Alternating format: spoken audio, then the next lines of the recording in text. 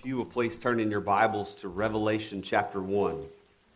The last book in the New Testament, the last book in our Bibles. And as you're turning there, let me just make mention that this week, this Wednesday night, we'll be starting up our Wednesday night Foundations program. I have found this just to be a very enjoyable, refreshing time to connect with many of you. There's something for the whole family. There's discipleship for children, for youth, for adults.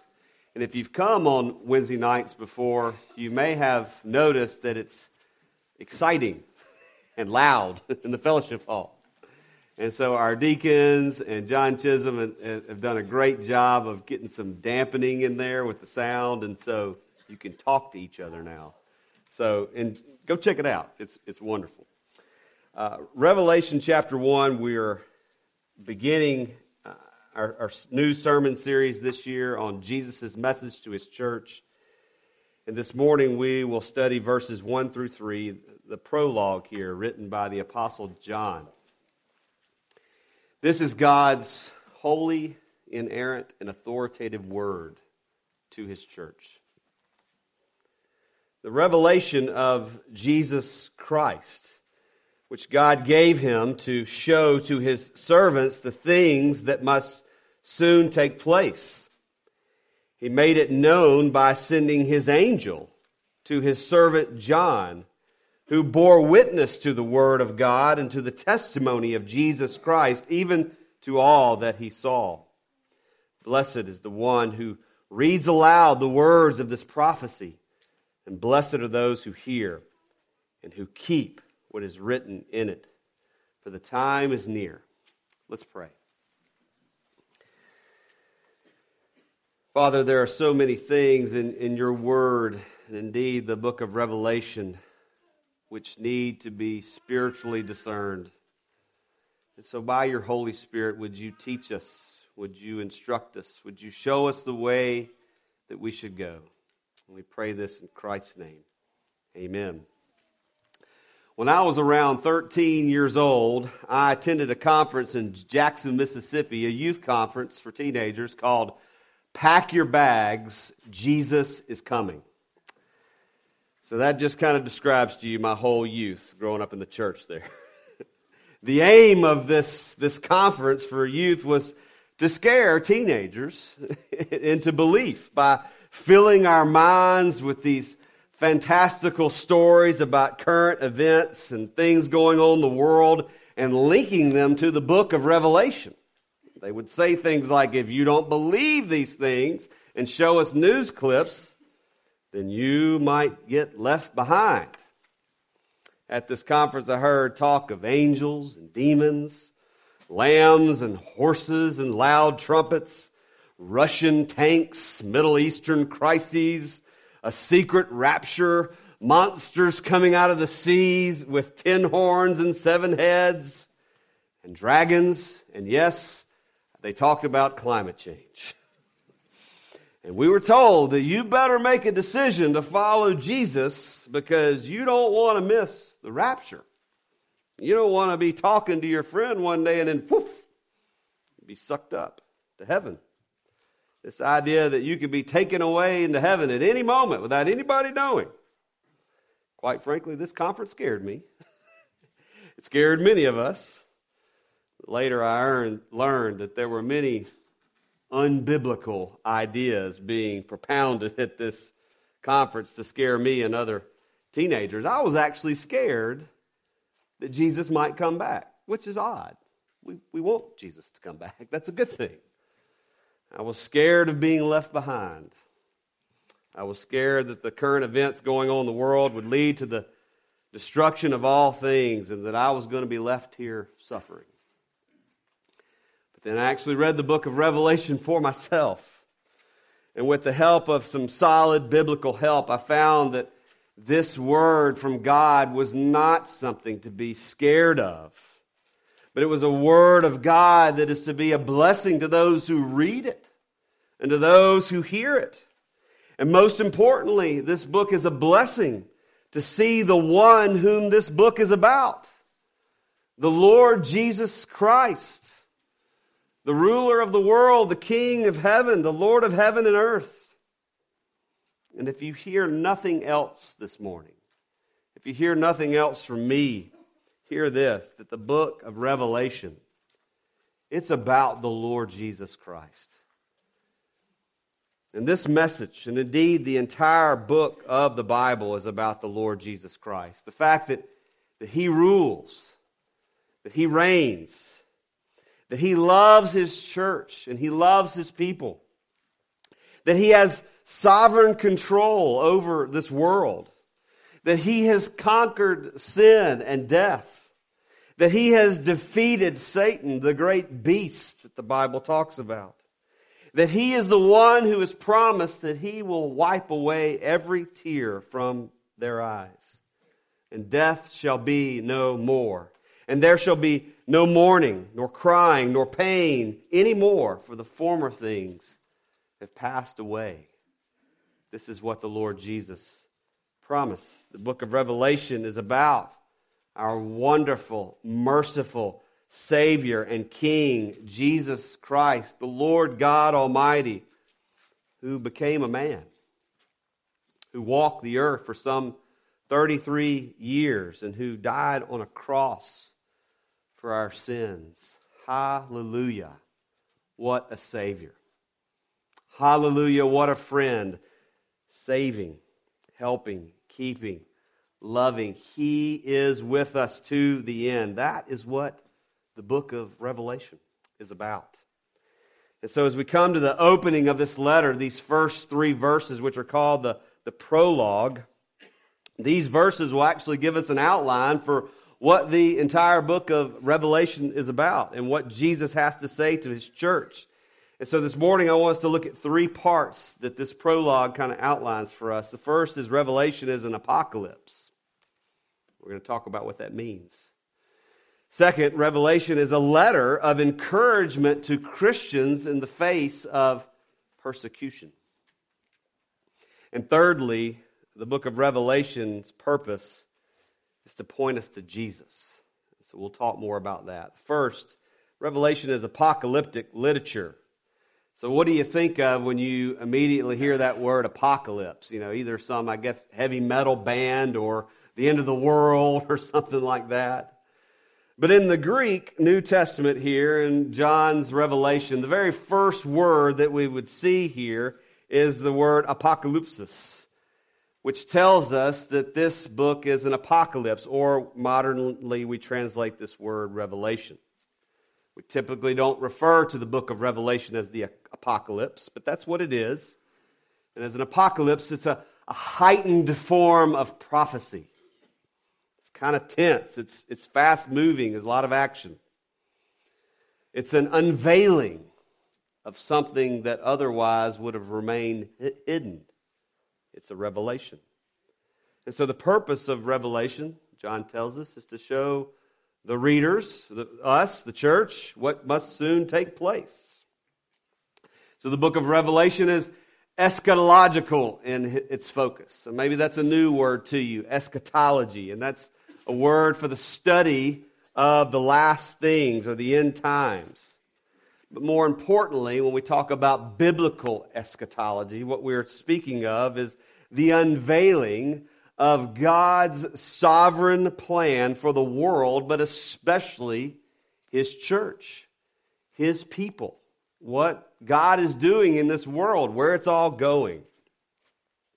And so this book of prophecy is what Revelation is, in the same vein with much like the Old Testament prophets. The Old Testament prophets would come to the people of God and they would address the circumstances and the situations of God's people today, and they would preach, this is what God says and this is what you are to do. Only secondarily would they also talk about the future events and make predictions, if you will, and Revelation does that to some extent. So Revelation is apocalyptic prophecy. Examples of this type of literature, the genre in which the book of Revelation is, would be some passages and some chapters in the book of Daniel and also Ezekiel.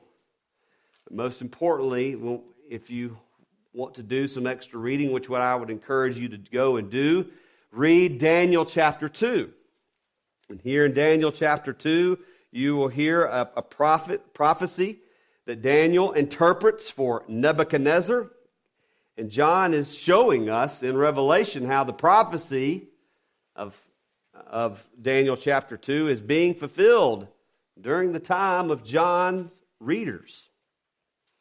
And so to understand the type of genre that this book is helps us tremendously when we start reading it and interpret what it says. Because none of us are very familiar with apocalyptic literature. You probably didn't read that this morning on the way to church. It's probably not on your reading list even for this week. But knowing what kind of literature is, it helps us kind of to understand it. Much like you've heard me say from the pulpit here before how much I love the Chronicles of Narnia or J.R. Tolkien's The Lord of the Rings. So if you don't understand that that is fantasy literature before you go and read it, you're going to pick it up and see, talking lions and beavers and orcs, and you're going to go, that's just silly, and put it away. But if you understand it for what it is, that it's fantasy and allegorical literature, that where animals do talk and behave rationally, then you might become interested in it to see what it's about. And so Revelation, being apocalyptic literature, it heavily uses symbolism. And so when you read the book, you'll see a lot of symbolism about numbers and, yes, even animals and the like. Literally, earth-shaking, cataclysmic events going on that need to be interpreted very carefully in light of what the other scriptures say about these things. And so when we hear the word apocalypse and we think of the book of Revelation, we don't need to automatically think of doomsday theories and worldwide catastrophes and the like. We don't need to think of an apocalypse in terms of the world falling apart and climate change finally getting the best of us. But rather what we think of is a sovereign, almighty, loving God breaking into real time and history in a very dramatic and powerful way to accomplish His sovereign plans. That is what John speaks about when he speaks of Revelation as an apocalypse, things that must soon take place. This is God's given vision to His servants to show them the things that must soon take place and to encourage them. That's the second thing that we want to look at about this book of Revelation, that it's actually a letter. It was a letter of encouragement to Christians in the face of persecution. So very important to keep that in mind. This was written by the Apostle John as a letter to the church. And if we don't think about that, then when we read the book of Revelation, then it won't make any sense. Because there were real people in real churches having real life problems reading this book or hearing it read aloud for the first time. And so it had meaning that was relevant to them, especially relevant to them as a local church congregation. But certainly it would have been relevant to the church at large that would have been hearing this letter read. This word to the 7 churches that we'll study more in depth next week actually shows us that there was this path kind of laid out that a messenger of the ancient world would travel to somewhat get this letter disseminated to all of the churches. So one of the things we'll study later is the word 7 means whole or complete. So this was written to 7 churches that would kind of trace the circular path, if you will, in kind of the ancient world of Asia Minor. And so it would have been a very effective way to make sure this letter was disseminated to what the worldwide church would have been at this time. No, he didn't make it to America. That would have been too far at this time.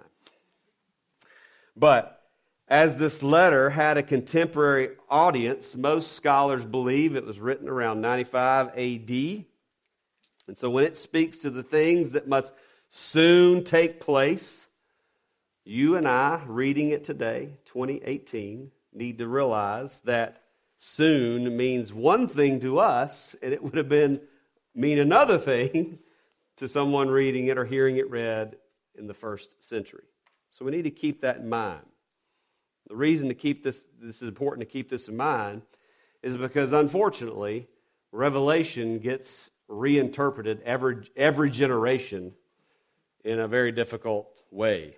That's why the Nazis and the Soviets and ISIS can be the great persecutors of our age or of the ages past. But for the first century Christians, when they were told that tribulation and persecution was coming, and then an antichrist would come and do this to them, to persecute them, to them it would have been the evil Roman Empire that wanted to seek out and kill Christians. And so the context and the original audience is important to keep in mind when we're interpreting the Scriptures.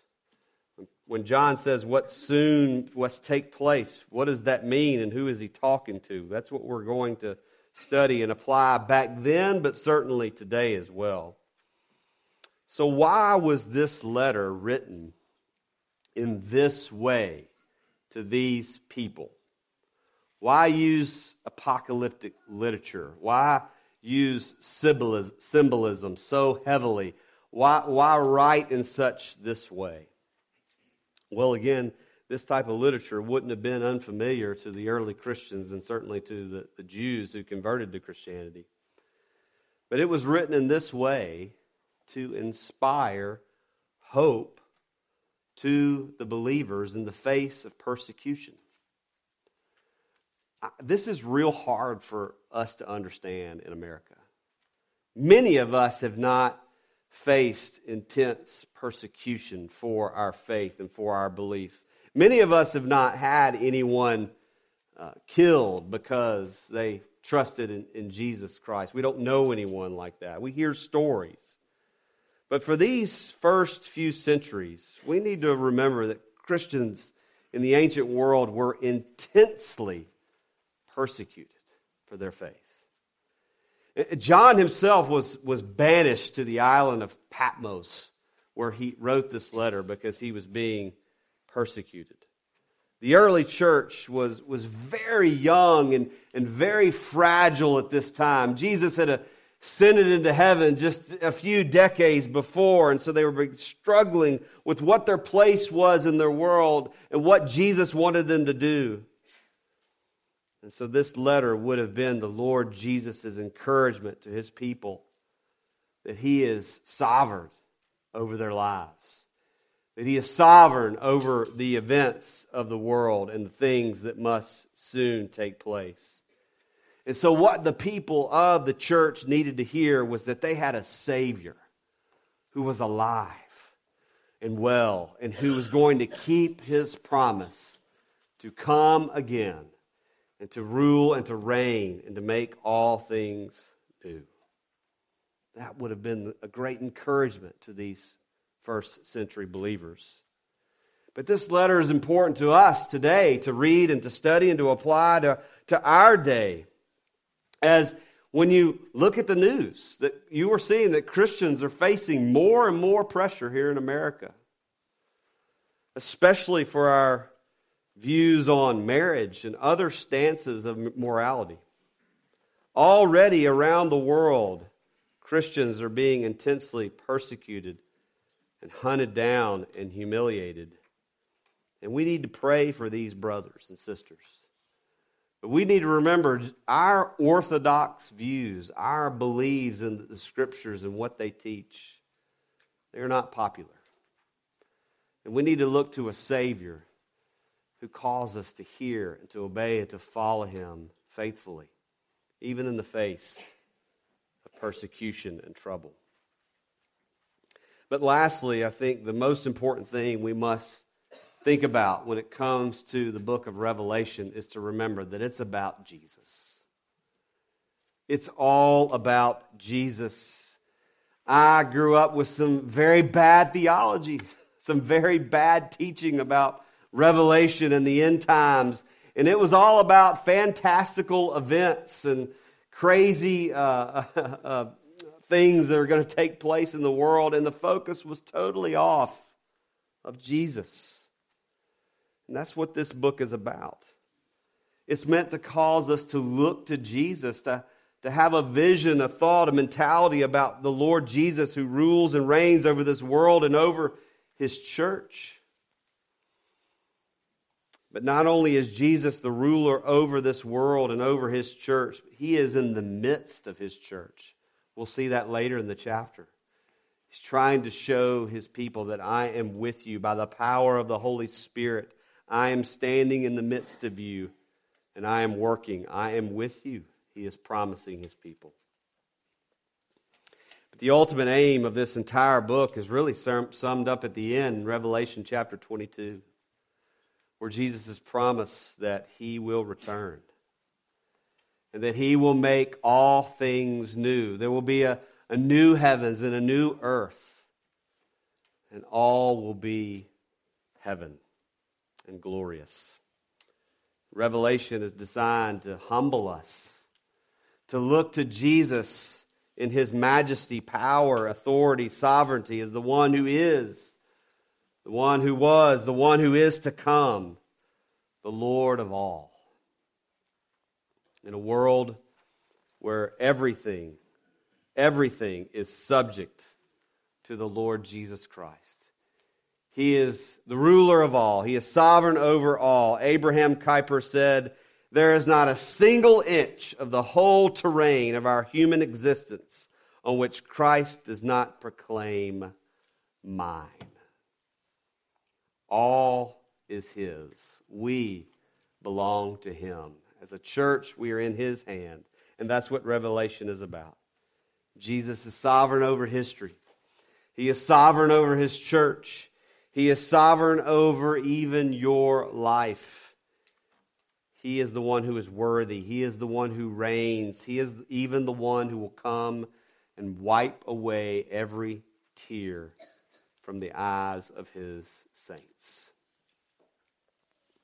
You know, we all love fairy tales, don't we? We all love happily ever afters. We love superhero movies in our house. Why is that? It's because these stories of salvation, these stories of redemption, our hearts are designed to be drawn to them, to love these good endings and these reminders that everything is going to be okay and the good guys are going to win. Bad guys will not prevail. And that's what Revelation is about. The Lamb wins. Worthy is the Lamb who was slain. Jesus reigns. He is going to redeem His people from all their sin and sorrow. He is the one who's going to save His church, and He has by the victory He has won on the cross. That's why Revelation is the gospel. It's the good news that Jesus reigns, that He's coming again. This message, it's not a call to pack your bags because Jesus is coming. We know that. We want Him to come. But it is a clarion call to not only anticipate the return of our King, but we need to be ready. Need to be ready for persecution and danger and nakedness and sword. Because there is an evil world, there is a devil who wants to destroy God's people. And if and since this is happening and is going to happen, it's all the more urgent that we obey Jesus' teaching, that we obey His commands, that we may be able to stand in the day of trouble. Even though the Bible says we are considered as sheep to be slaughtered, we are more than conquerors through our Lord Jesus Christ. Blessed is the one who reads aloud the words of this prophecy, he says. And blessed are those who hear and who keep what is written in it, for the time is near. But as we wait, as we stand as watchmen, we think about Jesus. And we think about Him in something that He has given us that is very uniquely Christian.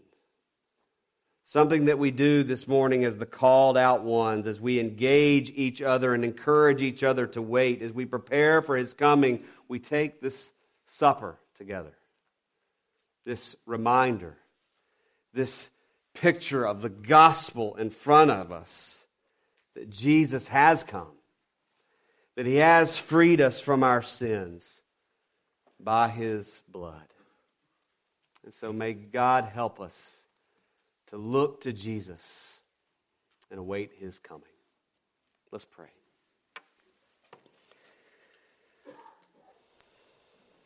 Oh, Father, we thank You for this good news. That Jesus rules, that He reigns, that He has conquered sin and death, and that He is coming again. This is not something, oh Lord, to be scared of. This is something we long for. That promise when Jesus says He will not eat of this meal again until He has it anew with us in heaven, the new heavens and the new earth, the restoration of all things, no more sin, no more sorrow. We praise You and thank You for that hope. And Lord, as we wait, help us to be faithful. Lord, find us faithful to hear and obey and to follow Your truth. Thank You for Your Spirit that helps us. In the name of Jesus we pray. Amen.